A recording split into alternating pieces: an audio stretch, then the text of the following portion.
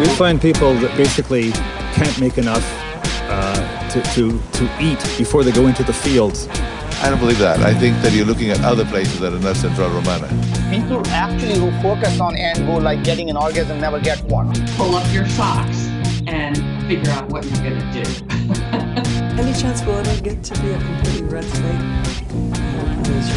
Oh, yeah. Well, the future is always uncertain, wherever but more uncertain now. And listen, Blue Ivy is 6 years old. Beyonce is Jay-Z. She tried to outbid me on a painting. Everybody in Atlanta right now at the Louis Vuitton store, if you black, don't go to Louis Vuitton today. In 5, 4. That's why you need 3, to take a meeting 2. with Kanye West, Bernard Arnault. Hello, and welcome to Grubstakers, the podcast about billionaires.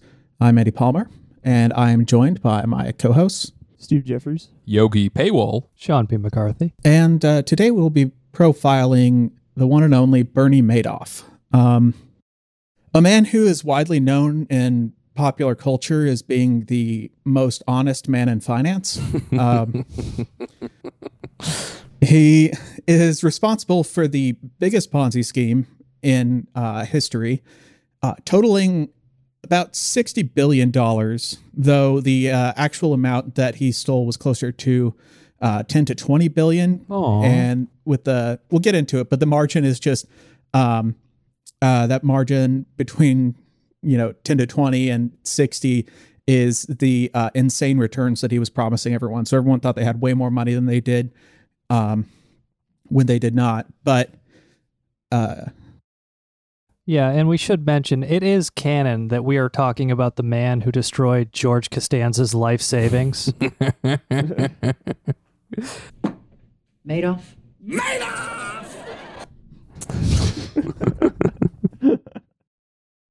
I was going to save that for the end, but I was going to list everyone who got ripped off by him, or an abbreviated list, and then end on George Costanza.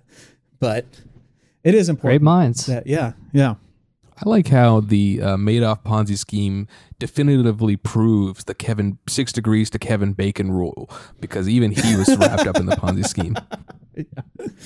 Yeah. One of the people listed. So I mostly for this episode drew from The Wizard of Lies by Diane Henriques, or Diana B. Henriques. And she lists a bunch of people who were stolen from. And one of them, she just says the ex-wife of Michael Douglas. She doesn't give a name. The Wizard of Lies was adapted into the book was written in 2012, and it was adapted into an HBO movie in 2017 starring Robert De Niro, clearly practicing for The Irishman. He's the main difference between that movie and The Irishman is that they couldn't afford to make Robert De Niro look young, so he's old the whole time. Yeah. Man, my favorite scene in Wizard of Lies is when De Niro goes, "You explaining Ponzi schemes to me? You explaining Ponzi schemes to me?" In the mirror, just over and over again. It's a great scene. Diana Henriques is also in it. Just pretending to interview Bernie Madoff like she actually interviewed it, but she's doing it with Robert De Niro. It's interesting. She does a good job. So, without further ado, you guys want to get to know the life and crimes of Bernie Madoff? Yeah, in the canon, actually, Jerry Seinfeld didn't lose any money with the Madoff scheme because he gave it all for lunch money for his high school girlfriend.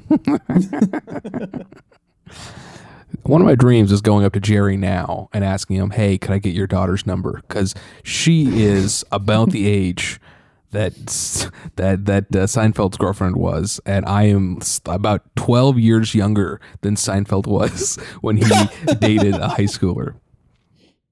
That would be like the perfect thing to throw in his face if you were like a guy going after Jerry's 17-year-old daughter. Oh, yeah. I remember watching Seinfeld in high school, and I didn't realize at the time that guy on that TV was dating someone my age. What a life. So we looked it up, and Michael Richards is the poorest character and also in real life. Yeah, that's true. Unfortunately, he's a meager $30 million. For some reason, he's not working a lot now. Yeah. But actually saying the N-word as a white guy has a $20 million value. So you have to add that to his net worth, because it feels as good to a white guy as a $20 million net worth. How great would it have been if Michael Richards was at the Capitol coup? And not even as Michael Richards, just straight, I'm Cosmo Kramer, and I happen to be, just the bit of him being at the Capitol coup and just on the phone being like, Jerry, they're storming the Capitol. He bursts through the door and then they shoot a lady behind her. Some people are in inside the Senate chamber. A few of the protesters are like, "Hey, look, it's Michael Richards over here," and they all gather around him and make him say the N-word. They shoot that lady through the neck, and then Kramer does the door opening thing and goes to a mini fridge and gets something out of AOC's office, and then just goes back through the door. Doesn't comment on the dead woman on the floor. Wears a mask, but no pants or underwear. I think he would do just kind of like a.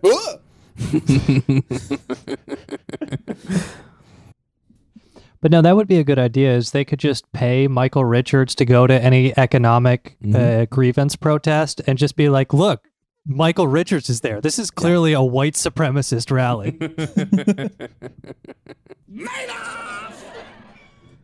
So, Bernie Madoff was born April 29th, 1938 in Queens, New York. His father was Ralph Madoff, who was kind of I guess you could say, loser. He worked in various sporting... Well, I mean, it was the Great Depression. Everyone was kind of a loser. So, he worked in various sporting goods companies.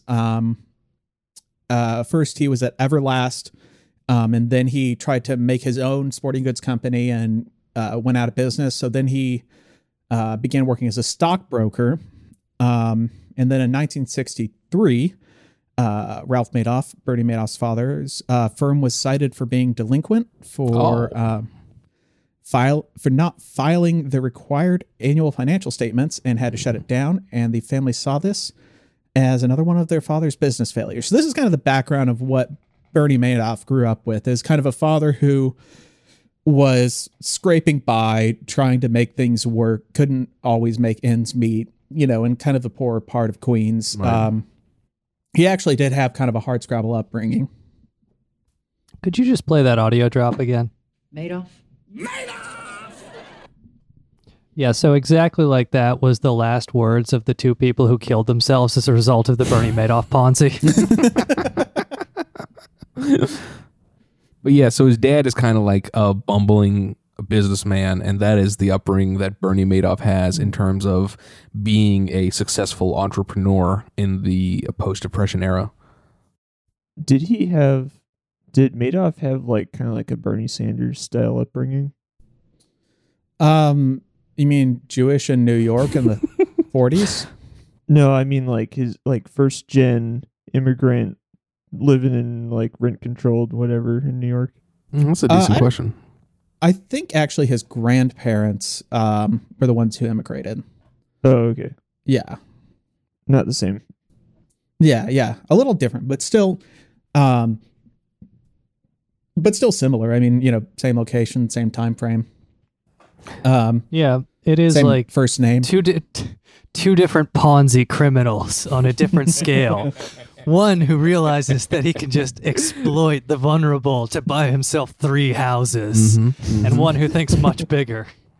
One promising 20% returns, one promising ponies and healthcare. One of them has a lake house, the other doesn't. Listen, I've said it from time and time again. You can't trust 3 Bernies: Madoff, Sanders, and Mack. All 3 of them untrustworthy. So he attended Far Rockaway High School, which interestingly was the same high school that Carl Icahn attended, and incidentally the physicist Richard Feynman. He met his future wife Ruth Alpern there. He attended the University of Alabama for 1 year, then transferred and finished college at Hofstra University, where he got a BA in political science. Now, wait a minute, Andy. It sounds like you're saying that he went to a tough school in Queens where they used to beat up the little Jewish boys. What if Icahn made Madoff? into what he is. Sure. Yeah. Madoff definitely had, or has, I guess, kind of a complex about people who were like kind of mainstream rich, or I guess the sort of WASP establishment that was in place when he came up, which is why he started his company by himself. So his parents wanted him to go to law school, and he briefly attended Brooklyn Law School, but he dropped out to pursue a Wall Street firm that he created called Bernard L. Madoff Investment Securities, LLC. And he started this business while he was still a senior at Hofstra. He had saved up $5,000 from selling lawn sprinklers door to door and working as a lifeguard. Yeah, those are his paper route stories. So many questions. Yeah, his whole thing about the lifeguard, like I guess he was so fond of that time that at one point, or he had at his Palm Beach house, one of his 3 houses that all Bernies have, he had a statue of lifeguards looking out onto the ocean. What? And the reason the media knew about this is because after the scandal broke in 2008, someone stole it and then later returned it with a note that said, give back the things you stole, Bernie. So, yeah, he started up his company and, he played into that mythos. When he started in the stock market in 1960s, it was called the go-go years. The markets were kind of heating up for the first time after the kind of slump of the Great Depression and the war. Right. Mm-hmm. And early on, he traded over-the-counter stocks, or OTC stocks, which are penny stocks from small startups looking to raise capital, which didn't meet the requirements to be listed on the New York Stock Exchange or its sister exchanges. And what was convenient about these is that it was very difficult to for customers to look up the value of the stock because they weren't listed in the papers. In order to find out the value, you basically had to call your broker and take them at their word. Mm-hmm. And so early on, the penny stocks were actually making a ton of money in a way that's kind of akin to the dot-com bubble of the 90s. Sure. It was actually estimated. It was hard to estimate how much money the penny stocks were making at the time. Like historians have tried to, and it's difficult because all the documentation about them is so like obscure and buried. But they estimate that OTC stocks had returns of up to 5 times that of the Dow Jones Industrial Average in the early 60s. And so Madoff got like friends and family to invest in his company, and they probably legitimately saw something like 20% returns, which were the kind of returns that he promised throughout his career, like, 15 to 20%. Mm-hmm. And at the time, it was possible that those were the actual returns, that he was actually doing legitimate trading. I would just add, if you know your market history, then that compared to the Dow in the 60s is amazing. Yeah. Well, this is like 61 and 60, or 60 and 61, and then part of 62. And it is amazing until later on in 1962. Yeah, and I do also want to mention for our listeners kind of our helpful spotting a Ponzi scheme guide. If you're promised returns of 15 to 20%, that means it's safe to put your life savings in, and also your children's college fund, because 15 to 20% is the sweet zone. This is the government bonds return right here. Right. 25%, that person's full of shit. 10%, they're ripping you off. Mm-hmm. Exactly. Mm-hmm. Your assets should be making minimum 15% a year, minimum. In seriousness, though, like, I guess what stock market is like 7% average S&P 500. We've talked about this before. The long run average annual return is about 7% for the S&P 500. Yeah. So like any investment over like 7 to 10%, I get very skeptical immediately. I mean, this is the exception. Madoff actually, he violated what was known to market regulators as the suitability rule, where a broker is forbidden to sell their clients investments that are too risky for their individual financial circumstances. Because of that rule, he should not be selling to a lot of the people he was selling to, but he just ignored it and kept doing it anyway. And then in 1962, there was what was known as the Little Crash. In May, the stock market had its biggest drop since 1929. And the worst hit were all the penny stocks that were wildly inflated. Oh, wow. You know, they were like petfood.com. They just turned out to be absolutely worthless and crashed. And Madoff would have had his reputation ruined if he passed on these losses to his customers, but he managed to hide it and maintain his reputation by spending all of the $30,000 in capital that he'd saved up in his first 2 years of business to buy back the stocks from his clients at their original prices. Oh. And so he managed to kind of still look good. I don't know how he explained it, but yeah, in that process, he nearly wiped out his company because, like, with his capital wiped out, it's hard to, you know, pay the rent at your at your little brokerage firm. So he managed to stay afloat with a $30,000 loan from his father-in-law, Saul Alpern, and which is what? That's probably 300,000 or so. Yeah, today. Yeah, I'll look it up. What if Lee Harvey Oswald was just a guy who lost all his money on OTC penny stocks in 1962? And I just got way too into this CIA bullshit. Nobody just checked on Lee Harvey Oswald's portfolio. It's a little like being one of the penny stock YouTubers from today. Right. But he was like that in the 60s. 30,000 in 1962 is equivalent to $258,505 today. I mean, this guy would be an initial coin offering guy now today.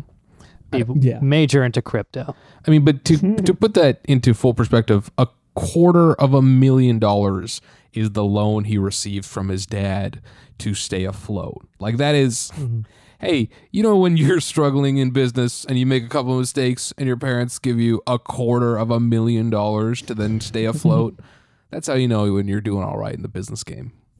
How to succeed in business without really lying. It's like, it's not quite the game genie of some other billionaires we've recently covered, but yeah, it's substantial. Friends and Family LLC.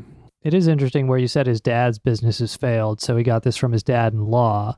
So that's the other aspect of rich people, friends and family connection is sometimes we cover billionaires who are just really good at fucking and just fuck their way into a rich family where it's like either their wife or their husband's, you know, parents just give them a whole bunch of money to start a Ponzi scheme. I don't have much research on this, but I did run across something that said he had an affair. It was either the 90s or the 2000s, and the person who had an affair with him described him as a beast. But that's what we should have on the website. We're going to add all these categories for billionaires. So we should have good at fucking, yes or no. And we can determine that by whether or not they married into money. Bernie Madoff definitely eats the butt. You know he gets scrumptious down there. Oh yeah, that's for sure. He's willing to do what it takes to get those 15 to 20% returns. His wife didn't divorce him when he went to prison. She visited him there even after one of the sons committed suicide because of it. Jeez. Like, that's a guy who definitely eats ass. That's when you know you're putting it down. When your son commits suicide because of you and your wife still won't leave you. Just because just can't get enough. Just because I'm in prison and our son has killed himself, I promise to you my love will grow 20% during this time. Yeah, so actually government lawyers got the impression that this might have been the beginning of his Ponzi scheme, even though there's not. Bernie Madoff, for some context, claims that his Ponzi scheme began in the early 90s. And that was when he stopped doing actual trades with people's money and just straight up lied his way through things. But there are various points where there's evidence that it had been ongoing before that. possibly in the 80s, and possibly as early as 1962 when this incident happened. But he survived it. And in 1969, Bernie's brother Peter Madoff joined the firm. Peter was a lawyer. He actually went to law school and finished it, and kind of gave Bernie a complex. And Bernie would even just like degrade him in front of other people. Really? Just like put him down. Just be like shitty older brother. But Peter was largely behind automating trades and setting up the computer system, and was referred to in some corners as the company's computer genius. Though Bernie Madoff claimed that Peter knew nothing about the Ponzi scheme, and even to this day, Peter has never been charged with any crime. And though that was in 2012, he might have been since then, but I don't believe he has. In the early 1970s, Madoff set up an informal and unlicensed mutual fund arrangement with his father-in-law, where his father-in-law would send him money from relatives, friends, clients, and Madoff would invest it.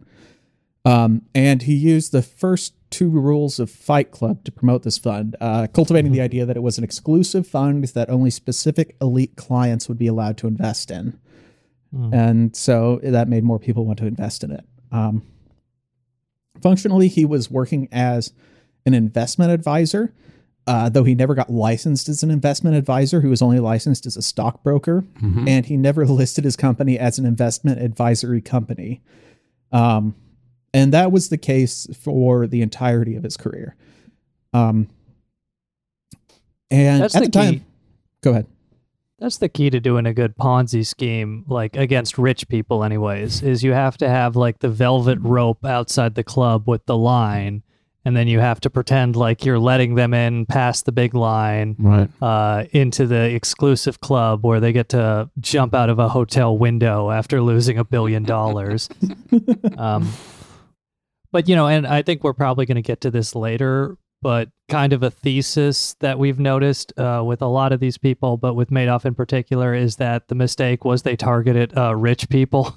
Oh, yeah. And some of the consequences happen when you steal money from rich people as opposed to just average Joe investors. You know, I just found out that Jeffrey Katzenberg lost about $22 million from this. And it's crazy that this wouldn't be the worst financial scandal he has, whereas Quibi would definitely fuck him over a lot more. In this early company, he recruited two accountants from his father-in-law's firm, two fellows by the name of Frank Avellino and Michael Bienes. And there was a Frontline documentary in 2009 on Bernie Madoff. And Frank Avellino refused to be in the documentary because he had an ongoing lawsuit due to the fallout of the Madoff affair. But Michael Bienes was happy to talk to Frontline about everything he didn't know, and also how great it was making lots of money for Bernie Madoff. And I'll just kind of let him introduce himself here. It was only about $2.5 million in the account. That was big money to me. We were only taking a small clip off the top. That's all it was. Couldn't take more. We thought that was the rule. And we never were pigs. That's one thing that kept us going. We were never pigs. They were never pigs. So this is when like there were more like promised returns of 18%, and you know they would pocket a percentage or point or two from those returns. And at the time, Madoff claimed that his investment strategy that got him such high returns was, quote, riskless arbitrage, which is what he got into after kind of all those penny stocks blew up in the 60s. Right. And the idea of riskless arbitrage was you would just buy a product like a stock in one market where it's kind of cheap, and then sell that stock in a different market where it's slightly more expensive and pocket the difference. And I guess before there were computers, there were kind of discrepancies in prices between different things. So it was conceivable that he could do this and make money from it. When Michael Bienes was asked how this process worked and how they could promise returns of 18 to 15%, he said this. 17, 16, even as low as 15. What made you think that he could return 20%. I don't know. How do I know? How do you split an atom? I know that you can split them. I don't know how you do it. How does an airplane fly? I don't ask. Did you ask him? Never. The last thing you hear from the doctor right before you go under for surgery. Why would I ask him? I wouldn't understand it if he explained it. Something with arbitrage between bonds and stocks and blah, blah, blah, blah, blah.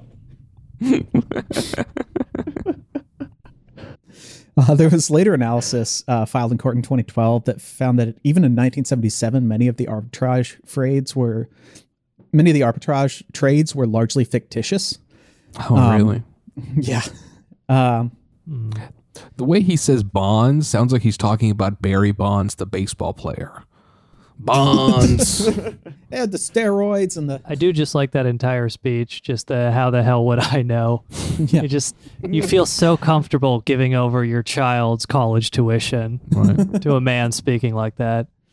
Yeah, in the book they were like, Michael B. Ennis, he was the sharp accountant, and then you hear him speak. It's like, was he? Sound like he's just lying his ass off. Yeah, Right. it seems like he was just a convenient person for doing crime. Oh, yeah. Have you heard his voice? If I wanted to rob someone, I'd call that guy just off voice principle. I think you're just being anti-Semitic, Yogi. Isn't he Italian? Is he Jewish? What? He's like this central casting like crime accomplice. Great for you. Yogi's like, something about him just sounds untrustworthy and shifty. I feel like he has secret plans that he's not informing me about. I wanted to mention, though, this kind of debate you mentioned earlier, Andy, about like, did the Ponzi start in the 90s or earlier? It is kind of one of those things where a bunch of different people all have the same incentive to pretend it started in the 90s, where I imagine Madoff and some of his associates might have more criminal exposure than they already have if it's dated back to the 60s or the 70s. And also the SEC and all of these prosecutors look like complete fucking idiots because this thing went on for 4 or 5 decades and was only exposed by the 2008 financial crisis. And, we'll get to some of the failed investigations, but you can see why everybody would like to just pretend like, yeah, this only started in the 90s. Yeah, he basically gave them like a paper trail to uncover the Ponzi. Well, yeah, we'll get into that. So around this time in the 70s, Evelyn and Bienes were making up to $10 million per year just for passing on clients' money. They would just find people and be like, hey, we got this great 18% returns.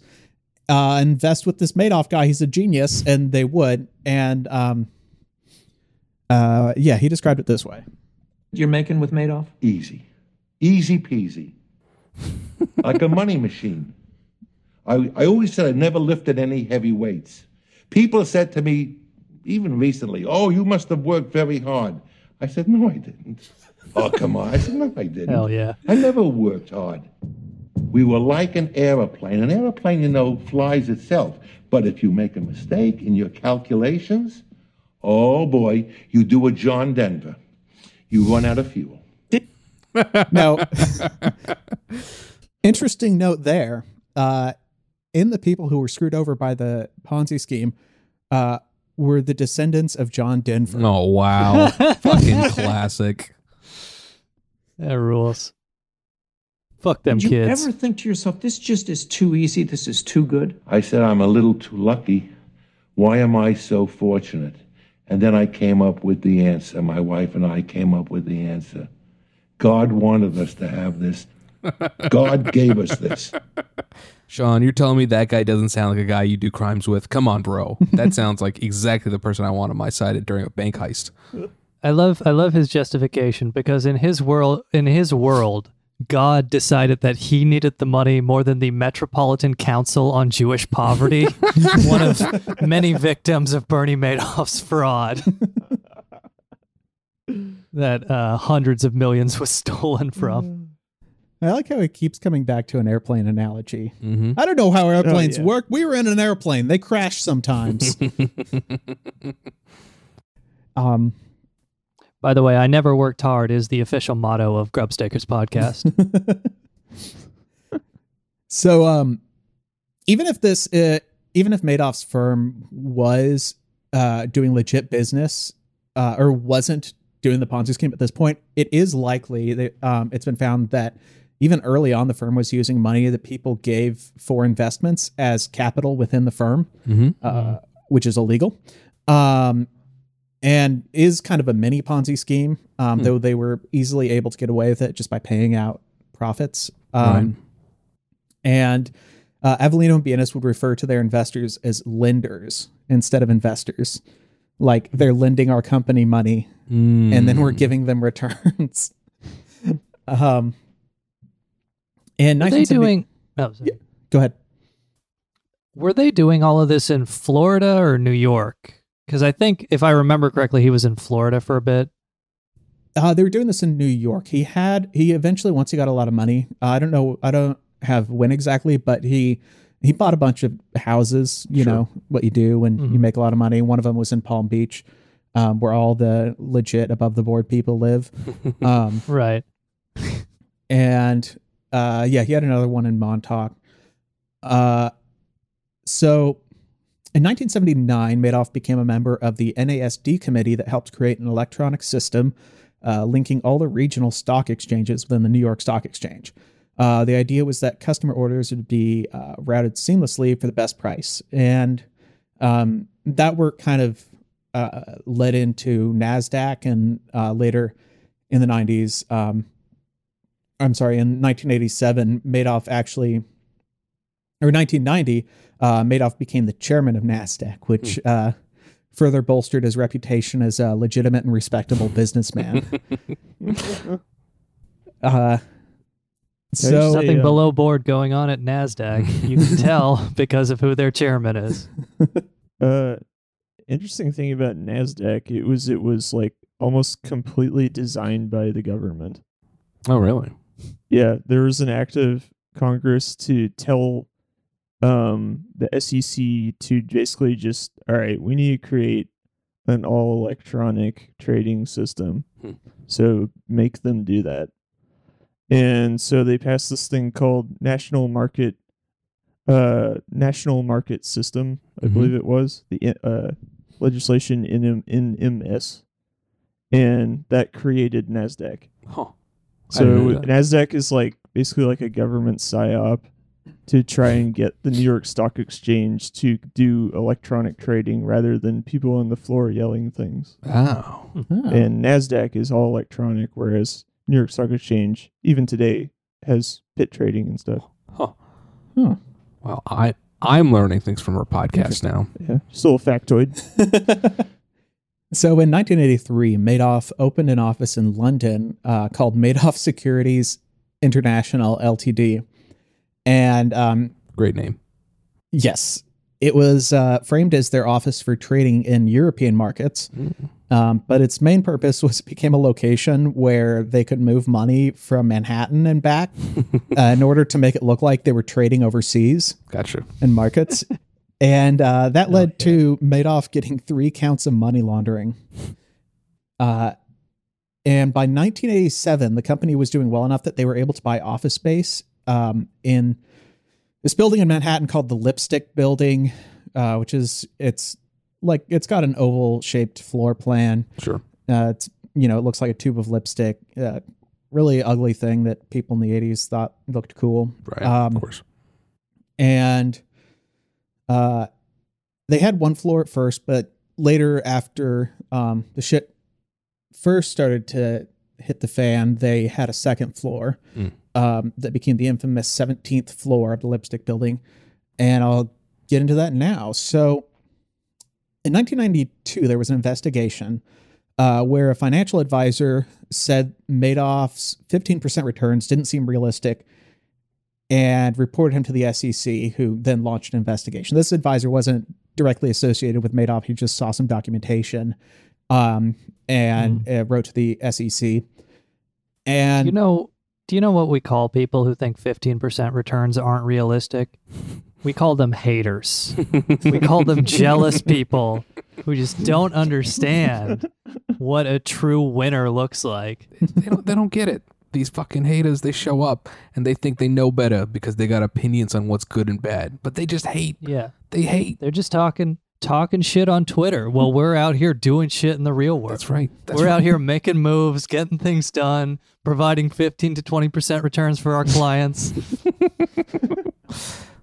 Like a boss. You know, they're going to remember our names. They're going to forget your names. Because you're not providing 15 to 20% returns. Totally above board. So this investigation focused on Avellino and Bienes, who were suspected of running a Ponzi scheme. I don't know how they got that impression, but it took place after somebody had printed out a brochure advertising their accounting business, stating there was no risk and high returns. Oh, yeah. And when they found out the SEC was investigating them and why, and we don't have an audio clip of this, Bienes said, "Oh my God, no. What is he, insane? He knows the rule. Anyone who deals with us knows the rules." Which is don't print a brochure. Don't put our name in writing. Right. So when the SEC called Avellino in June of 1992, they became increasingly suspicious when they asked him what he does with the money they borrow, and he stated that he invests the money in, quote, real estate and some securities. And nowhere in their documents does it mention that they invest in real estate. So he was just shooting from the hip with the SEC. Yeah, his improvisation almost worked out as well as Michael Richards did. So Bernie got them a lawyer who actually used to work for the SEC named Ira Sorkin. And he was Bernie's lawyer once the shit really hit the fan. And Ira Sorkin actually ran the SEC's New York office in the 80s. So you could say he kind of knew how the game was played. Madoff also created a bunch of phony records to back up the claims about how much money was in Avellino and Bienes' accounts with him, which later created a paper trail that allowed investigators to determine that the Ponzi scheme was up and running well before 1992, Wow. Despite Madoff claiming otherwise. And instrumental in creating these records was a fellow by the name of Frank DePascali, who in the movie was played by Chief Wiggum. Hank Azaria. Oh, gotcha. And he used his computer skills to create this phony baloney trail of records for trades that never actually happened. Basically, he became the kind of the guy who really got his hands dirty in the Ponzi scheme. And he was along with Bernie, he was the other main guy who got the book thrown at him once the shit really hit the fan. And just because he did a racist Apu impression. That's right. That's right. That's what got him canceled. So Sorkin tried to negotiate a deal to allow Avellino and Bienes to keep working as investment advisors, even though they weren't licensed. And the SEC figured, so the SEC kind of, the way they ruled on it was, they're like, listen, this was illegal. You have to return everyone's money. And they didn't even look into Madoff because he had a great reputation on Wall Street. His trades represented about 9% of all trading on the New York Stock Exchange, allegedly. Oh, yeah. And so Avellino and Bienes had to pay $350,000 in fines and return about $400 million to their investors. Madoff actually managed to get $400 million from his friend Norman Levy, who was under the impression that he was giving Madoff the money for an investment. And so once all that money was paid off to the investors, the SEC more or less was like, oh, okay, all good. Nothing. He gave them back their money. Everything's above board now. And they closed their investigation. And so Madoff used a Ponzi scheme to hide his Ponzi scheme, and it fooled the SEC. This was like 87, you said? This was 92. 92. Oh, yeah, my bad. And Andy, you're saying all of this was legal? According to the SEC, yes, everything was above board and totally fine. It's interesting. This just about lines up with the savings and loans collapse, which I think the correct thesis of our Michael Milken episode was he was also doing a Ponzi scheme, but he was just better connected and stealing from retail investors, so he got away with it and is now still worth billions, whereas Madoff is in prison for life. Yeah. One of the things that's kind of tragic is that all of the investors who got their money back, if they just, took their money with those wildly high returns and left, they would have gotten off, scot-free. But they figured we just got kicked out of the best deal that anyone could ever find. And they took that money and reinvested it with Madoff. It just makes it look more exclusive. That's all the SEC did. Like, no, you can't invest in my Ponzi scheme. You're not good enough. You got to be better dressed. You got to be richer. You got to be more aristocratic. It just makes people want it more. Look at what the SEC tried to take from you. Okay, they hate you for your freedom, basically. All right, reinvest with me. The investment scheme that is so good, the government tried to ban it. Uncle Sam doesn't want you to make 15 to 20% per year because he's jealous. BNS, after this happened, was pissed off that he was the fall guy, and he chewed out Madoff. As he describes it, all right, I said, you son of a bitch. It's over now. Cost us a lot of money and a lot of grief, and it's all your fault, Bernie. Damn you, it's your fault, because we asked you, should we be registered? Should we get registered? We were willing to do it. We were willing to pay any lawyer, any fee, and you said, no. And you assured us, big shot, that we were fine. We were just investors, when you knew damn well we weren't. After I got there, he says, look, I heard enough from you. Now I want you to stop. You're starting to get to me. Very low, very cool. So I said, Bernie, I'm sorry. I'm just a very scared person. And let's forget what I said and go on with this. I apologize. Yeah, and I have a clip from Bernie Madoff, what he said to that right there. I ain't scared of you motherfuckers. I'm gonna tell you something straight off the motherfucking press. I ain't coming for no foolishness. Bernie Mac was tragically killed by angry investors.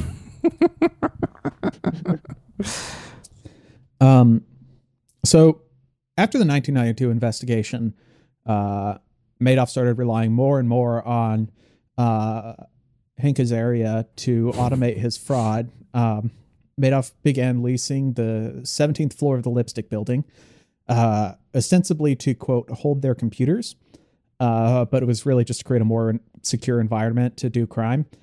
And it was this time that DePascali created a program to look up trades from the historical record, and then it would backdate his clients' accounts to make it look like he was making all the right trades to secure high returns. And so you say he made up this program and would enter all these trades, and we gave the figure earlier that he stole 10 to 60 billion. But did we minus out what the actual fair market value of that labor that he was performing is? Because clearly that's worth some amount of money to make up a program to pretend you're doing trades and to sell hours of your time sitting in an office making fake return spreadsheets. So there, clearly he should have made some money, just probably not as much as he actually made. Right. I'm imagining at the sentencing hearing, Ira Sorkin's like, Your Honor, my client here has done a great deal of emotional labor. Just imagine the stress of knowing you stole money from all these people and it could fall apart at any time. Like he deserves some compensation. Bernie's thinking of all of a whole mess of things on behalf of his clients. Mm-hmm. The mental load is immense, Your Honor. So this is when Bernie claims that. Oh, go ahead. Yogi, could you play that Bernie Madoff audio drop again? Oh, yeah, 1 sec. I got a fucking Pros of Being with Slavic Women advertisement. All right, 1 sec here. I ain't scared of you motherfuckers. I'm gonna tell you something straight off the motherfucking press. I ain't coming for no foolishness. That's actually what Bernie Madoff said to the Aryan Brotherhood his first day of prison. Yeah, there are a lot of different rumors about what his prison life was like, and one of them was that, like, some people said he got into fights. The book claims he didn't get in as many fights as were reported by the media. But apparently he, at a certain point, became friends with a former boss of the Colombo crime family to kind of get some protection. Right, because he's the kind of guy who would have to pay protection money in prison. But you do have to imagine he might just give it a go like, okay, so I could give you protection money, but what if you just invest the protection money with me and you will get 15 to 20% every year? And then he goes like, you start the Ponzi with the Aryan Brotherhood, then you go to the Mexican Mafia, then you go to like the Bloods and the Crips, and you just kind of hope you die before the Ponzi within the prison implodes. It's just... his life is just the producers. He's just doing the same thing in prison. Yeah, so this is when the Ponzi scheme really started to take off.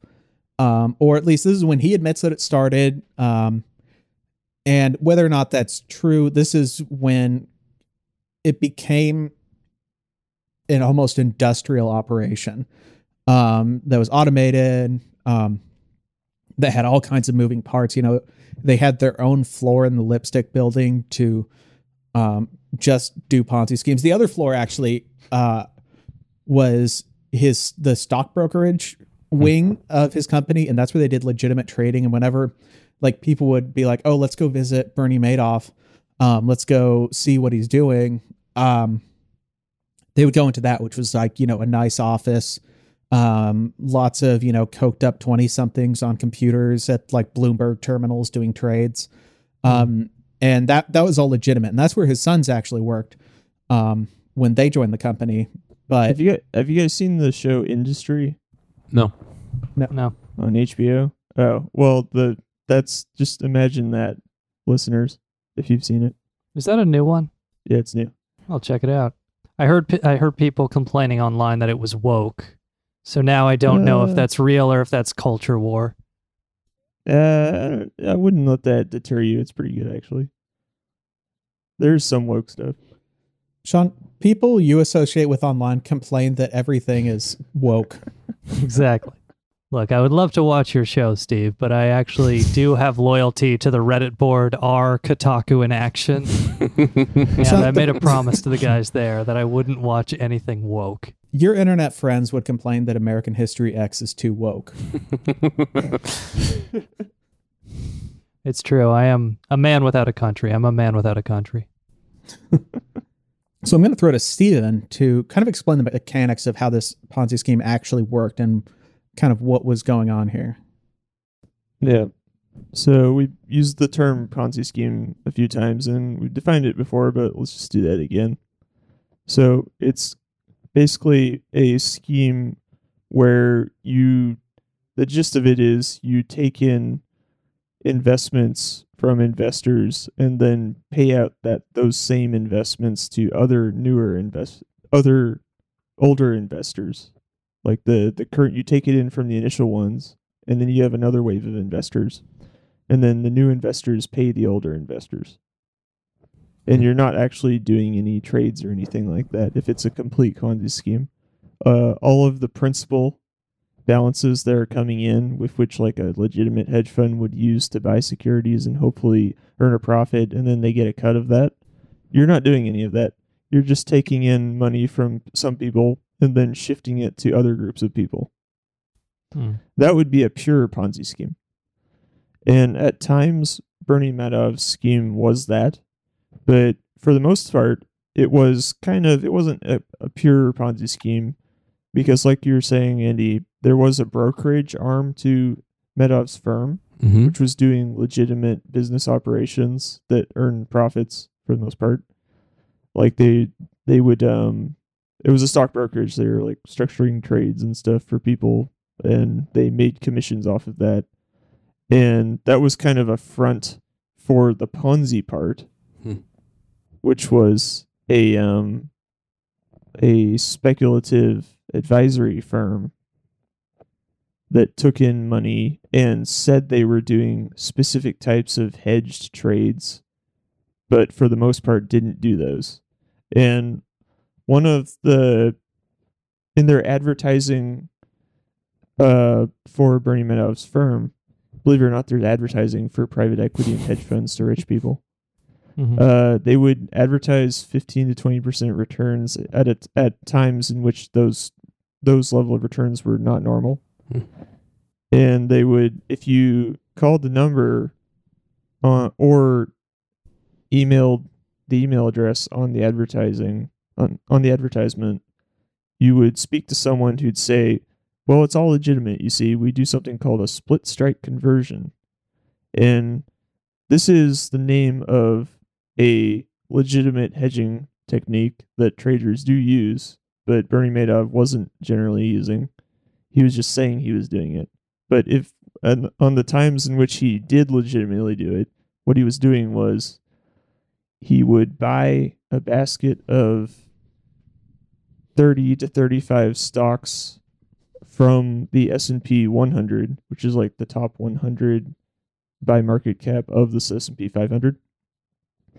And then if he believed that they were going to, if he was generally feeling bullish about the market or neutral to slightly bullish, in that he thought the price would increase.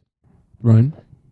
So he would buy those stocks, and then he would simultaneously sell an out-of-the-market call and buy an out-of-market put on those same stocks.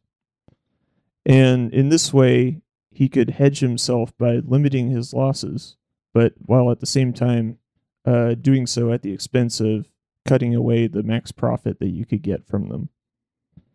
And every now and then he would do this legitimately, but for the most part, he would just say he was doing it and then do a Ponzi scheme instead.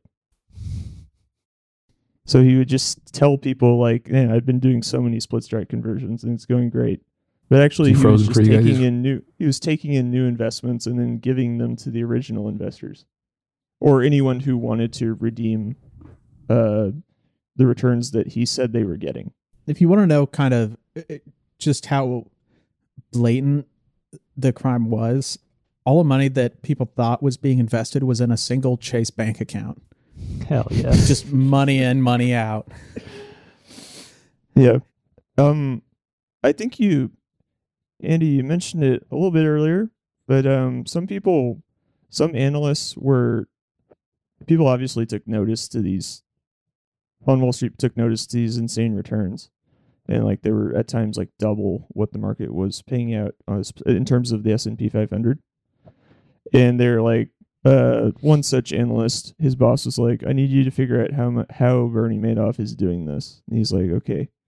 And so he looks through Bernie Madoff's SEC filings, which they're required every quarter to file.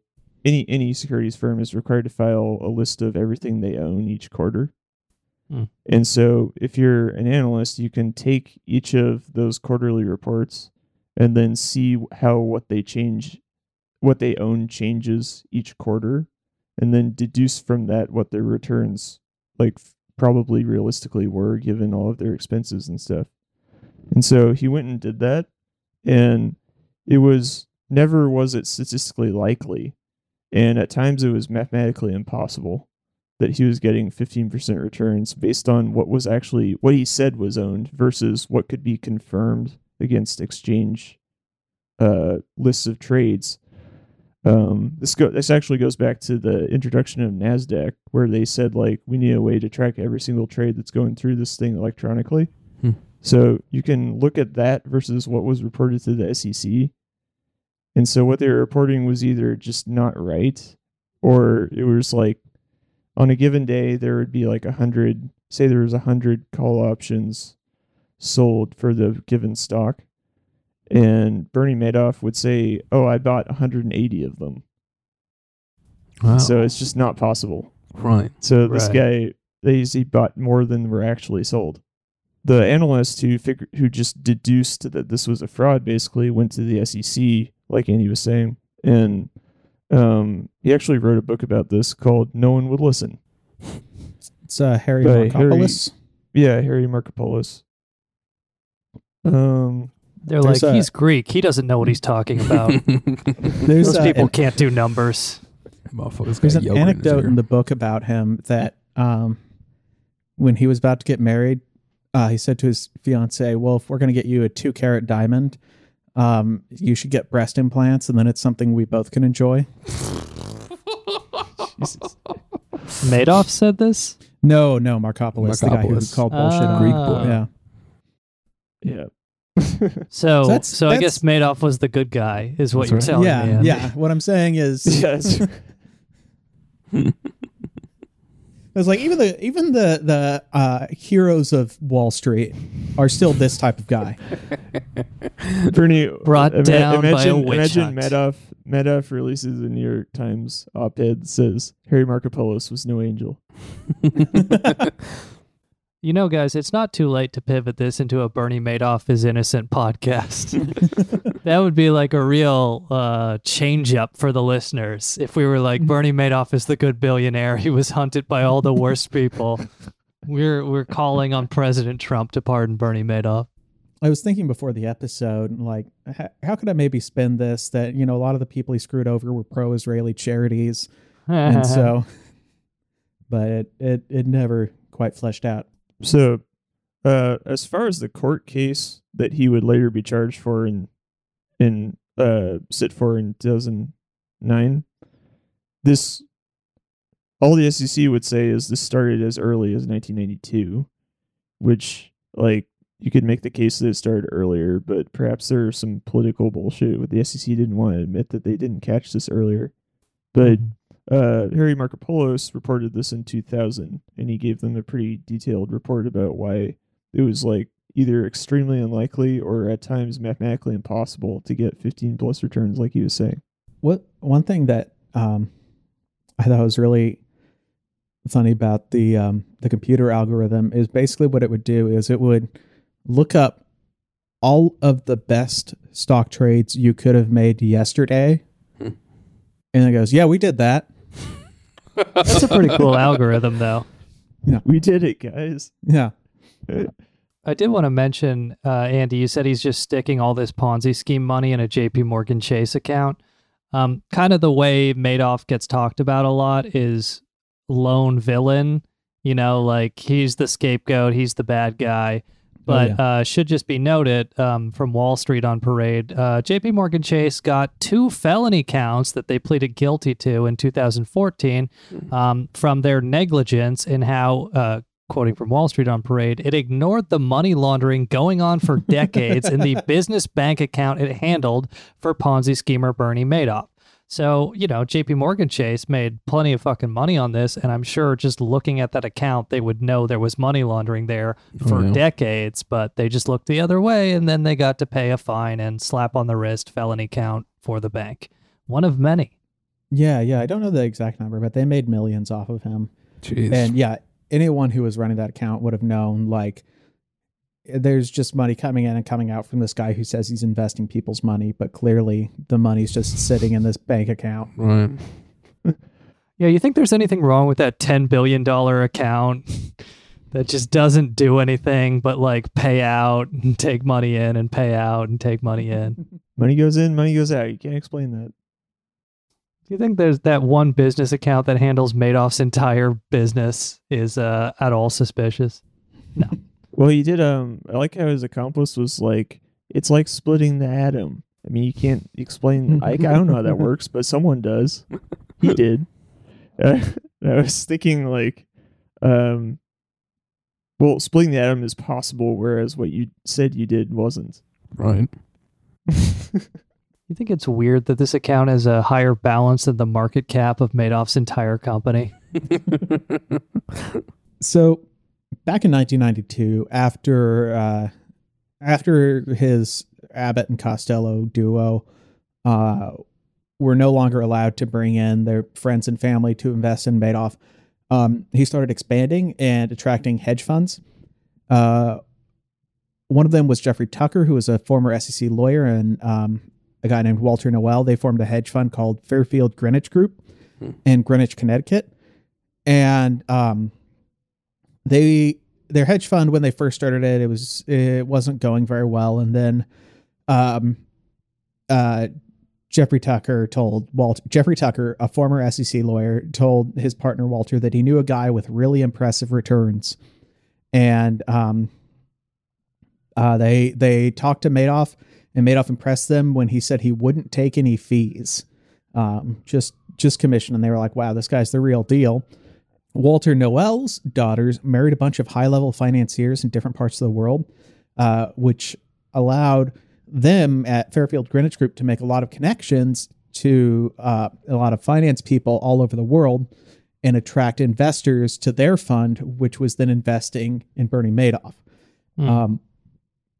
Madoff also got European aristocrats involved with the fund, including a French aristocrat who we'll get to again in the fallout, named René Thierry Magon de la Villiche, who... Yeah, advice for the listeners, if you hear that name, don't rent them a hotel room. It was his office, Sean. Oh, I thought he did it in a hotel. And he was very clean about it. Oh. He put down a trash can. I was going to say, I hope he left a tip for that maid. Don't skimp on the tip for housekeeping if you're going to go out in the hotel bathtub. It was kind of misguided because they said he put down a trash can to collect. So I'll just get to it now. He slit his wrists when the shit hit the fan. And the story is that he stayed in his office and told the cleaning staff to leave early, and then locked himself in his office, put down a trash can and slid it in. The trash can was to collect the blood so it wouldn't get on the carpet. Right. But that's misguided because eventually you're going to fall over and you're still going to be bleeding. Mm-hmm.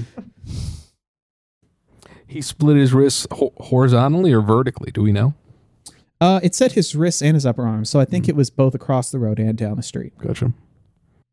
I actually know a little bit about this because I wrote a stand-up bit that goes something like, there was this guy, he lost $1 billion, like $1 billion with Madoff. It's a lot of money. So I go, there was this guy who lost $1 billion with Bernie Madoff, and then he killed himself over it. And that's how you know rich people look down on us, is they would rather die than go back to being like us. Every day I wake up in the same financial situation as a guy who killed himself because of his financial situation. Yeah, it's true. It's weird. In the Frontline documentary, they had this aristocratic European guy who was a friend of him who was like, he did it the honorable, old-fashioned way, to watch himself bleed for his crimes. But yeah, he lost $1.6 billion for his fund, and then I think $50 million for himself.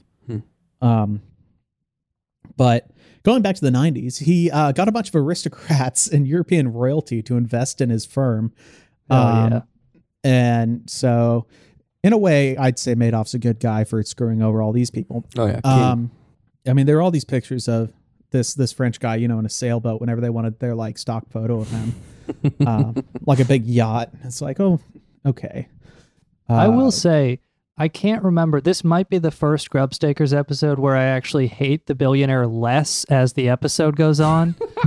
This guy, he's sounding like Vladimir Lenin right now. He's stealing from European royalty. He's murdering them in their offices. I mean, free my man. Free Madoff. Oh, Sean, you didn't say my favorite punchline from that bit, which is just he took one bite of a Pop-Tart and was like, I can't do this. Yeah, so I didn't want to, because this is basically hanging out with my friends, I didn't want to do all the tags and the act outs. But then, the tag is I like to imagine that he was kind of excited about being poor at first. He's like, I get to ride on a bus. I've never done that. But then he just takes one bite out of a Pop-Tart and goes, this isn't life. And ends it all. This is going to become Comics Unleashed. So Yogi, I hear that you saw a sign for Seeing Eye Dog. Well, that's right, Byron Andy. What I did see is saw a sign for a lost dog. I'm not doing my bits. Let's move on, guys. So, Andy, I heard you've been going to a lot of slaughterhouses, and this makes you think about the French Revolution. Now, Mr. Palmer, I heard you've got a new idea for a children's attraction at local playgrounds. Yeah, it's a climbing jump for children where they... So Yogi, I heard you have a joke where the punchline is watermelon. I was gonna do that one. If you heard me stumbling to the dog one, I was like, I was about to do the watermelon one, and then I was like, no, I can't do that to Yogi. I don't care. It's fine. It will end my career. The real listeners know. So this is a clip of Bernie Madoff when he was in prison and he learned that the Aryan Nation would no longer protect him. Decent wage in the state. That is absolutely cowboy like you gonna try to throw me out on the street. No, I'm trying to do my job, sir. Do your job. What you want from me, man? Want me to get on the table and dance? You like me to shine your shoes? Want me to smile at you? Because you definitely won't let me deal the cars. You might as well call it White Jack. Is that the Oceans movie? This is the Bernie Mac and Ocean's 11, yeah. Yeah. I don't know why. That line is always what got me. It was great. So, might as well call it White Jack. So Madoff also told hedge funds who invested with him not to mention that they were investing with him. So again, Brilliant. Fight Club rules. So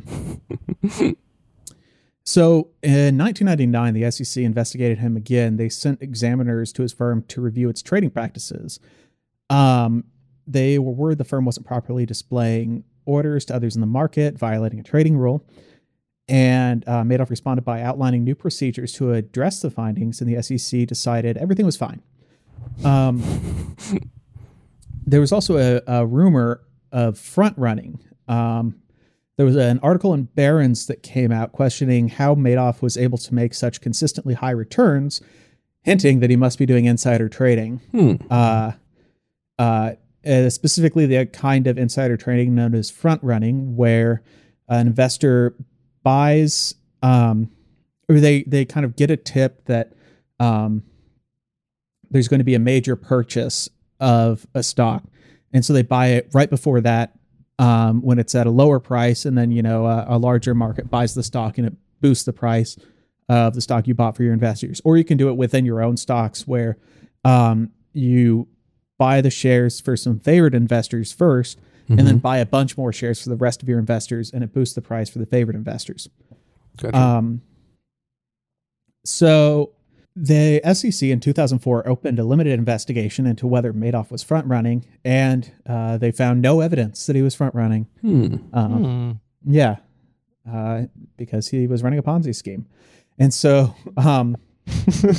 they closed that investigation. Then in 2005, they invested Bernie, his brother, his two sons, and his niece, who all worked for him. And they found that his investment advisory business had 16 clients, who I assume were hedge funds, and managed $8 billion. And legally, any firm that offers advice to more than 14 clients is required to register with the agency and undergo reviews. The SEC reported that Madoff, quote, would not acknowledge that these accounts were an investment advisory business because he received commissions from trades, not a percentage of the profits, which is the typical arrangement for hedge funds. So he basically was like, by your logic, I'm everything's above board. And Madoff also said the firm's trades were executed in foreign markets outside of U.S. trading hours, which actually it was later found that some of his trades were done during hours when it would have been impossible to trade them, like on weekends. And no one noticed this. I like that the initial investigation about front running. Yeah. Like they went in looking specifically for front running when they didn't find it because he just wasn't doing the trades. Right. He just said he did for the most part. Now, Andy, when you're describing all these SEC investigations that went nowhere, I think the total number was 6 that all went nowhere. Does this have anything to do with this sentence that I'm looking at in my notes? Quote, from 1991 to 2008, Bernie and Ruth Madoff contributed about $240,000 to federal candidates, parties, and committees, including $25,000 a year from 2005 to 2008 to the Democratic Senatorial Campaign Committee. And I guess it says here that a guy named Charles Schumer returned about $30,000 worth of Bernie Madoff donations. No, Sean, what's the last part there? Some guy named Charles Schumer returned about $30,000 in Bernie Madoff donations. You said? Yes. Yeah, so it sounds like it's above board. Yeah, that's true. He gave the money back, so that was as soon as he found good. out something was wrong, he gave the money back. He wasn't influenced by that at all. He gave all the money back. Yeah, it's the eBay protection. So the SEC examined. This is in the 2005 investigation. They examined customer statements made over 4 days in January 2005 and concluded that they matched the investment strategy Madoff described, which I guess he described a strategy of, I make all the right trades all the time. And the SEC said the findings, quote, somewhat alleviated their concerns about front running. They just ask him, like, is this your trade? And he's like, I don't know. Was it the best trade possible that day? And they're like, actually, yeah. And he's like, then yes. Yeah. There's, so then towards the end of the investigation in early 2006, the SEC asked Madoff for a list of all the accounts through which he executed, cleared, or settled any trades. And this was a bit difficult for him because they weren't executing, clearing, or settling any trades because it was a Ponzi scheme. Right. And so he knew that if he gave them information about what he was doing, it would lead them to his fraud. Sure, of course. But he also knew that if he refused to give them information, it would set off a bunch of alarm bells and they would like dig deeper. Right. And so he, chugged a Red Bull and sent them and made like a 6-page list of all the financial entities through which he was allegedly conducting trades along with the account number at the Depository Trust Clearing Corporation. And he also visited SEC headquarters without a lawyer and told the investigators talked to the investigators to kind of alleviate their worries. And he kind of waxed philosophical about the art of stock trading, where he said, people are always trying to ask me what makes a good trade or why can you trade better than other people and so on. It's the same thing. We are proprietary traders and market makers. Some guys have more guts than others. Some of them are just stupid. They don't get frightened when they should be getting frightened. Some people just feel the market. Some people just understand how to analyze the numbers they are looking at. And so he said the explanation for his success is simple. He was one of those people who just feels the market. It sounds good to me. And the SEC never followed up on any of it. And after 2 years of inaction, they closed the investigation in January 2008, less than a year before it blew up. I will say walking into the SEC with no lawyer when you've got your back up against the wall is really kind of the Walter White from Breaking Bad desperation move that pays off in the end. It is like, the season finale is Bernie Madoff going in and just fucking improvising his way through the SEC headquarters and getting away with it. It's so clearly, obviously, I mean, this is mostly a story about one incredibly greedy, deranged billionaire, but also it's one of just bureaucratic incompetence. Yeah. Yeah. Because they were repeatedly warned over decades by various people. And then given shoddy explanations by Bernie. And if they had actually followed up on those documents that he gave them at all, they would have caught him. And they just didn't. And one of the things that they mention is that, Diane Henricks mentions in her book is that, like, at the SEC, there's a lot of turnover because if you're the kind of person who, like, has to know enough about finance to get a job at the SEC, the pay at the SEC is much, much lower than you would get anywhere else in the finance world. Yeah, I was going to say, I lean more towards probably corruption. I'm sure there's some level of incompetence, but from what I've seen, like at least some of the actual SEC investigators doubted whether Madoff was trading at all. So I think it's kind of the thing where when you look at his political donations, they actually all start in like 91 with his initial early investigations. So it's just kind of a thing where when you're under government investigation, it's smart to just send some money around to, various local New York bigwigs, and then they lean on these people and put pressure on. So you have maybe lower level investigators who might realize what's up, but then the people above them, well, they want to get the revolving door money. They don't want to upset make a powerful enemy on Wall Street. They don't want to do that. So, and I don't know the exact situation, but I would imagine it's that kind of revolving door corruption definitely played a big part in these 6 investigations that went nowhere. Oh, yeah. I guess I should rephrase, I think it's a mixture of incompetence, but also, I think the people directly involved in the case probably did know on some level. Oh, but yeah. They also, starting one's career in high finance at the SEC is somewhat common. So, you stay there for 2 to 3 years, and then you go to Wall Street. Yeah. And I'm guessing, probably there might have also been a thing where, you're investigating someone like this, the higher ups are restricting funding. Maybe they're not ostensibly saying, hey, kill this investigation, there's nothing here, but they'll be like, oh, we can't pay for you to, look through these records. It's just not in our budget right now. Right. Things are tight. Or they'll just say oh, this is being handled at a higher level. That's the easiest thing where, everybody at every job, or I shouldn't say everybody, but people are fine with kicking things upstairs and being like, all right, I did my job. It's not my responsibility. Nobody will get mad at me. And then your boss is happy to be like, hey, I want to get a job with Madoff later, so I'll take this off your hands. Right. This is being handled upstairs. You don't need to investigate this anymore. And they'll be like, cool, I get to go back and play solitaire. So, Yeah, that higher level is God. So also in 2005, this is when Harry Markopolos, who was an executive at a rival country, sent a 21-page report outlining all the concerns that Madoff was operating the world's largest Ponzi scheme. He had contacted the SEC in 2001, but apparently while explaining his findings to an SEC lawyer, the lawyer apparently got confused and couldn't make any sense of it. He just started drawing things on a whiteboard, and the lawyer's eyes glazed over. He also sent a letter in 2001, which an SEC investigator told her supervisor didn't warrant further investigation. And then when asked about it later by Henriks, that supervisor said she didn't even remember reading the letter and doesn't know why she said it shouldn't be pursued. Oh, wow. Which is good ass covering. And this led the SEC to open an enforcement case. Sorry. Oh, go ahead. The lawyer is just like, whatever, this shit's boring, who cares? Yeah. I do something we have discovered on this podcast is I can't remember is the get out of jail free phrase. Yeah, seriously. Worked for, do you remember Alberto Gonzalez when he got quizzed by the Senate Judiciary Committee and just said, I do not recall 100 times? Yeah.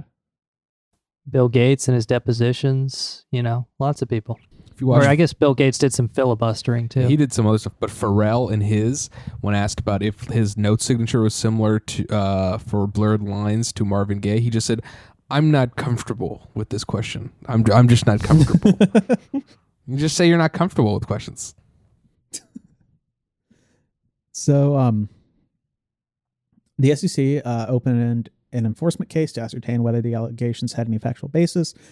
They interviewed Madoff again, sifted through documents, and concluded that neither Madoff nor Fairfield Greenwich Group were telling investigators that Madoff was making all the investment decisions. And Fairfield responded by changing its disclosures. The SEC found that Madoff misled the agency about his strategy for customer accounts and withheld information about accounts and violated SEC rules by operating as an unregistered investment advisor. However, quote, the staff found no evidence of fraud, according to the SEC case memo, and Madoff agreed to register his business that September, and the SEC didn't make its findings public. Madoff's scheme also nearly ran out of money in 2005. Many people started leaving his feeder funds like Fairfield Greenwich, which started charging higher management fees. Because they were getting all these great returns with Madoff, they deserved more money. But people started leaving that. And so he almost ran out of money. And to keep the fund afloat, he borrowed money from his brokerage firm, the legitimate wing of the company, so that he could continue the fraud. Right. Yeah. You need to raid the one legitimate part of your business to fund the Ponzi part. Yeah. And that worked for about 3 years. I have one other quote here from my notes from Wikipedia. This might, I'm not sure if this is relevant. It might have something to do with why all these SEC investigations failed. Madoff said on June 17th, 2009, in an interview that SEC Chairman Mary Shapiro was, quote, a dear friend, and that SEC Commissioner Elise Walter was, quote, a terrific lady whom he knew, quote, pretty well, unquote. So I'm not sure if his personal relationship with the chairman and commissioner of the SEC as of 2009 had any bearing on this. That's true. It's worth remembering that it wasn't that long ago that Bernie was on the board of NASDAQ. So, oh yeah. The board and the chairman will meet with SEC all the time. And, I guess it's common sense if you're committing a massive crime, you want to buddy up with the people who would be disinclined to investigate you because they're friends with you. Right, of course. And it's why it's so disingenuous when people kind of pretend that he's this lone wolf or this, lone gunman, lone financial fraud, and, we punished him, we dealt with it. He was, like you just said, chairman of NASDAQ. He clearly had relationships with the SEC. He clearly had relationships networking all over Wall Street for decades. All of these people just can't do what they do without a wide network around them that enables them. And then as soon as, it blows up, then everybody backs away and said, whoa, I can't believe he fucked us all over like that, Oh, yeah. Right. No. So 2008, after Bear Stearns collapsed in March and Lehman Brothers in September, his investors got antsy and started asking to pull out their money in droves. They tried to withdraw about $7 billion from the firm, and so Madoff started soliciting more investors from people he knew in order to pay out the people who were asking for withdrawals. One of them was former subject Ken Langone, who turned him down. He then started soliciting bank loans, but the banks all shut their doors on him. They stopped lending money to Madoff. They got off scot-free, but they were like, we're not going to lend money for him for whatever reason. We're not going to say why. Imagine being such a pussy that you pull your money out when you're making 15 to 20% annual returns. Just because you got a little scared about the market conditions. You got weak hands, brother. Weak hands. You're not going to succeed. You're never going to make it. On December 4th, he told Frank DePascali that he was finished. On December 9th, he told his brother that he was finished. And on December 10th, he told his sons to distribute $170 million of the firm's remaining $200 million that was in the Chase Bank account as bonuses 2 months early to all the employees, family, and favorite investors. And his sons, Mark and Andrew, asked how he could distribute that money if they didn't have any money to pay investors. And Madoff then asked his sons to follow him to his apartment, where he admitted that the asset management arm of the company was a Ponzi scheme and, quote, one big lie. Mark and Andrew immediately contacted a friend of theirs who was a lawyer, who then called the authorities on their behalf. And Madoff thought he would have like a week to wind down the business. He didn't know that his sons were snitches. And so he assumed that, in that week, basically he would take all the rest of the money and give it to everyone he could before it all came crashing down. But on December 11th, an FBI agent came to his house and said, "We are here to find out if there's an innocent explanation." And Madoff replied with, "There is no innocent explanation." He was actually released the same day of his arrest after posting a $10 million bail. He and his wife surrendered their passports, were subject to travel restrictions, a 7 p.m. curfew, at his penthouse condo, and an ankle bracelet. And a lot of the media called it penthouse arrest. On January 5th, 2009, prosecutors demanded that Madoff's bail be revoked after his wife mailed about $1 million worth of jewelry to relatives, including her sons. She claimed they were heirlooms, but a lot of them were like, expensive watches and stuff. And also they didn't come from like huge money, so they're not going to have $1 million worth of heirlooms. Right. It has happened, though. I've just become fully sympathetic to Madoff throughout the course of this episode. Like, my man My man could have made a run for it if his fucking sons weren't snitches. That's true. Like, imagine you're watching the Bernie Madoff TV show. At this point, you would want him to be like, okay, let me just pull 10 million and just see if I can make things work in Venezuela. Like, let's get on a plane, let's get the fuck out of here, and, you know, see if it works out. But his sons didn't even give him a week. No. Monsters. They're dead now. It's okay. Yeah, his son felt so bad about fucking his father over and not letting him run to Venezuela. And he should. No snitches get stitches. So it had been discovered that 173 million in signed checks were found in Madoff's office desk after he'd been arrested. And despite all of this, his bail was not revoked. The judge just ordered that his mail be searched. And then on March 12th, 2009, Madoff pled guilty to securities fraud, investment advisor fraud, mail fraud, wire fraud, money laundering, false statements, perjury, making false filings to the SEC, and theft from an employee benefit plan. Wow. Wait a minute. You're telling me as an employee of Bernie Madoff's, I am not going to get a pension? Oh, no, you're going to get a pension. It's not your pension that's being raided. I mean, maybe Some of it them is. are just like, so I guess no bonus then. Yeah. It would be pretty funny if he put his employees' pensions in his Ponzi scheme. How fucking mad are you if you're the guy whose pension chief investment officer talked to that guy from the Frontline documentary and was like, hell yeah, let's do it. This seems like where our employees want to be investing right now. It's like you could either the pensions benefit manager to the employee is like, you could either take a payout now and get healthcare, or you could leave it in the fund and get 15 to 20%. Don't you want your money to make money? That's just smart investing.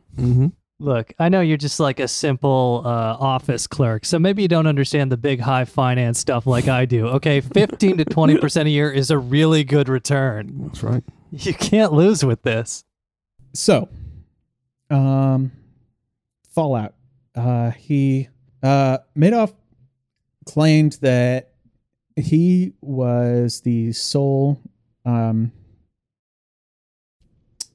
perpetrator of the Ponzi scheme. And so there was he just pled guilty to everything. There was no trial.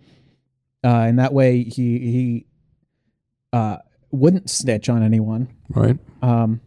So he got 150 years at sentencing. Frank DePascali also went to jail. The sons did not, though they pretty much lost everything.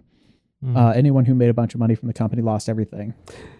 Yeah, Andrew Madoff would eventually die of mantle cell lymphoma at Memorial Sloan Kettering Cancer Center. He had 48, and his older brother Mark Madoff would hang himself in 2010. Incidentally, from an article on thelist.com, their wives would then have to deal with lawsuits of the Madoff incident because lawyers would claim that the wives of the sons should have known there was a Ponzi scheme going on. And like that's rough. That is the reality they had to live in. Just to be like, yeah, my dead ex-husband's father committed a crime and now I'm being sued over millions of dollars. Oh yeah. Yeah. George, she lost her husband. You shouldn't be suing her. Jerry, I want my money. I want my money, Jerry. The kids, it is kind of tragic because the kids were, they're never charged with any crimes. I mean, it's half tragic because on one hand, they did grow up incredibly rich, right? And all the way up until, December 11th, 2008, were still very rich. And so, they had a nice life of luxury. And then, it all came crashing down on them. And to their credit, they were fairly contrite after it all came crashing. I mean, Mark hung himself, right. To kind of, at least. But that is an example of being contrite. Huh? Hanging yourself is an example of being contrite, I would say. Yeah. So they begin the letters with sorry. Though they weren't the biggest victims, the family wasn't the biggest victims because, for most of the time that this was going on, they were actually able to use the money and live a life of luxury. Whereas the other people who had invested it, they thought, it was in this great savings account, basically. Right. And then once they found out it was all gone, a bunch of them lost everything, lost their house.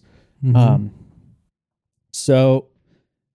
And another thing that complicated it is that many of the victims were also co-conspirators in a way, because there were some people who, would put a little bit of money in and then take a lot of money out. Right. And all that money that they took out was clearly other people's money. It wasn't from their returns. And if you kind of knew this was a Ponzi scheme and then cleared it out before the shit hit the fan, you were, you're a co-conspirator, even though on paper you're a victim. And during the bankruptcy filings, for the Madoff estate, there were a lot of people who were ostensibly victims who were then pursued by the bankruptcy lawyer.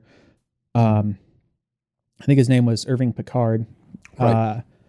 And and he made it so that there eventually was a very adversarial relationship between some of the people who did well under the Ponzi scheme and some of the people but claimed to be victims, and Picard himself. So here's a brief list of the victims. After the fraud was revealed, major banks in Europe began issuing press releases. Banco Santander's Optimal Funds had invested with Madoff. Funds affiliated with UBS might have invested with Madoff. HSBC said they may have been exposed through its hedge fund administration unit, and BNP Paribas had about $500 million at risk through trades and loans to hedge funds. Some of the famous victims include, some of them we've already mentioned, Baseball Hall of Famer Sandy Koufax, Mort Zuckerman, the owner of the New York Daily News, Kira Sedgwick, Kevin Bacon, John Malkovich. That's one time you don't want to be John Malkovich. If HSBC invested with him, that means El Chapo Guzman also lost money on it. Screenwriter Eric Roth, the heirs of John Denver, again, Michael Douglas's ex-wife. The foundation set up by Jeffrey Katzenberg, the co-founder of DreamWorks, and Quibi, as well as David Geffen and Steven Spielberg's charitable foundations, a Korean teacher's pension, minor royalty in England and Monaco, 2 Catholic schools on St. Croix, part of the International Olympic Committee, the foundation set up by Holocaust survivor Elie Wiesel, and so many Jewish charities that the Jewish Journal had a blog about the unfolding scandal titled Swindler's List. Wow. Oh my God. And finally, George Costanza, inventor of the iToilet app. Madoff. And I guess Madoff didn't say anything, and I guess that's probably why he's still alive. Or he claimed it was all him doing everything. T. Pascali, Frank Azaria, he snitched on everyone to get a reduced prison sentence. Nice. Yeah. But see, again, this episode, we've done almost 2 hours, and it's only made me like Bernie Madoff more than when I came into it. Because this guy honored the Code of Omerta. How many billionaires have we found who honored the Code of Omerta? The mafia doesn't even do it anymore. No. I'm just picturing Bernie defending his sons to the judge. And he says, basically, they're goody good boys, basically. Listen, they're really sorry. One of them's going to hang himself. Bernie Madoff is more of an anti-FBI crusader than many leftists.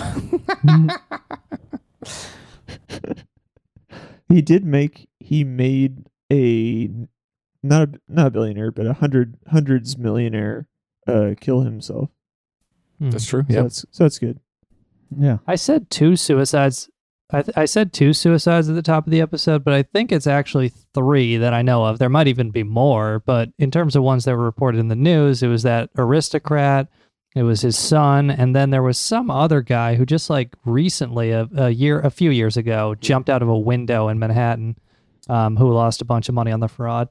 I think there was another guy. I don't have it in my notes, but there was some like World War II veteran who like shot himself after losing everything. Yeah. Jeez. Again, this direct action, 4-digit body count. He wasn't a German World War II veteran. You don't know that, Andy. It's not in your notes. I think it was British. He tried his hand at Antifa for a while. Yeah. To try and make it worth it in his mind. So that has been the story of the one good billionaire, or 800 millionaire. I count all the money that he's that he stole as a billionaire, or as his like personal net worth, because it was just in one bank account. Right. So I'd say his net worth was 20 billion. But perhaps, Yogi, I understand you have some anecdotes about Bernie's life in prison. Maybe we could just close out the episode with that, because I'm sure I myself am curious, and I'm sure the listeners are curious to know, how are guys doing right now? What's life like on the inside for the best billionaire we've ever covered? There's not much out now. From what I did find, though, when he was arrested, I mean, like, there's that one video of him being ushered in and he gets like shoved, and the look on his face is like, why would someone push me? There is a lot of Bernie Madoff feeling almost incredulous over the entire affair. From a 2011 interview with Barbara Walters, Madoff said that he was happier in prison than he was on the outside while under intense media scrutiny. And with New York Magazine, he confessed that while he's remorseful for what he did, he cannot stomach the public's perception of him. Everybody on the outside kept claiming I'm a sociopath, he said. And I just love that he doesn't understand that he ruined people's lives. Like, there's one thing for Madoff to be like, I mean, okay, I committed a giant fraud and it was a shitty situation. But for him to be like, I don't understand why people thought that they could retire with the money they gave me, but then they're now cleaning homes is such a big deal. That thing where he said, like, I was doing great in prison reminded me that, you know, in the real Arrested Development, Michael kills himself. Yeah, that's true. He hangs himself in the model home. And then the rafter falls down. I'm just looking at the Wikipedia here for his incarceration, which tells you the level of research I contributed to this episode. But apparently, like, he got involved in a couple of altercations in prison, but then later on he got the friendship with Carmine Persecco that we've mentioned here. But apparently there's some sort of altercation where he got slapped because he changed the channel on the prison TV. And then it's believed that Persecco had intimidated the inmate who slapped Madoff in the face after that. In the book, they say that some of the media reports about his fights were overstated just for sensationalism. Though I mean, he's in prison. It's entirely possible he's been in a few. I mean, like, his kids hated him after this whole thing. There was a quote from Andrew Madoff, and he said, even on my deathbed, I will never forgive him for what he did. And, like, truly Madoff was fucked up, but this is a man that has cancer that's like, I'm going to die soon, and I still will not forgive this motherfucker. Like, I remember watching Wizard of Lies when it had come out, and the scene where De Niro's Madoff and his wife are going to take sleeping pills to kill themselves over Christmas, but then the next day they just wake up well rested. It doesn't work. And like, they took a bunch of Ambien, and I don't know if this was meant as a joke, but it was a nice touch that while they're like starting to fade out Judy Garland singing on the TV. So, you know, it's one of those things where, like, at the end there, I feel like Madoff had a couple of exits, but then kept, like, almost narrowly avoiding them somehow. Yeah, but that was Andrew's mistake, because, you know, actually forgiving your father does cure your cancer. It's caused by stress and guilt. And you gotta if clear you the chakras. You got to drink kombucha with it too. Forgiveness and kombucha cures cancer. GT Dave taught us this. From that list of celebrities, Malkovich has my favorite quote over the entire incident. John Malkovich says, I don't view it as a negative experience. To me, it was, you think you have a bunch of money and you don't. So what? Most people don't have a lot of money. I think it kind of reconnected me to how most people live all the time. And unlike a lot of people that were involved in the Madoff thing, I could just go back to work and it was fine. So a relatively healthy reflection on the whole thing by Malkovich. Because, anytime interviewers ask, the people aren't reporting how much they lost. Because, everyone from, Andy mentioned that list to, Larry King. From one report, I found that the Mets owner, Kilpin, what the fuck's that guy's name? The Mets owner Wilpin supposedly lost $500 million over the whole Madoff deal. So, hell yeah, the Mets never win. But that's like one pitcher. It's just one pitching prospect that doesn't pan out. That's nothing. So yeah. Oh, one other thing. Apparently in, I think, 2011, it was discovered that Madoff sent a letter to his daughter-in-law that said that he was being treated in prison, quote, like a mafia don. Mm-hmm. And they just have a quote from it here, quote, "They call me either Uncle Bernie or Mr. Madoff. I can't walk anywhere without someone shouting their greetings and encouragement to keep my spirit up. It's really quite sweet how concerned everyone is about my well-being, including the staff. It's much safer here than walking the streets of New York." He's just like that Jeffrey Tambor character, all the way down to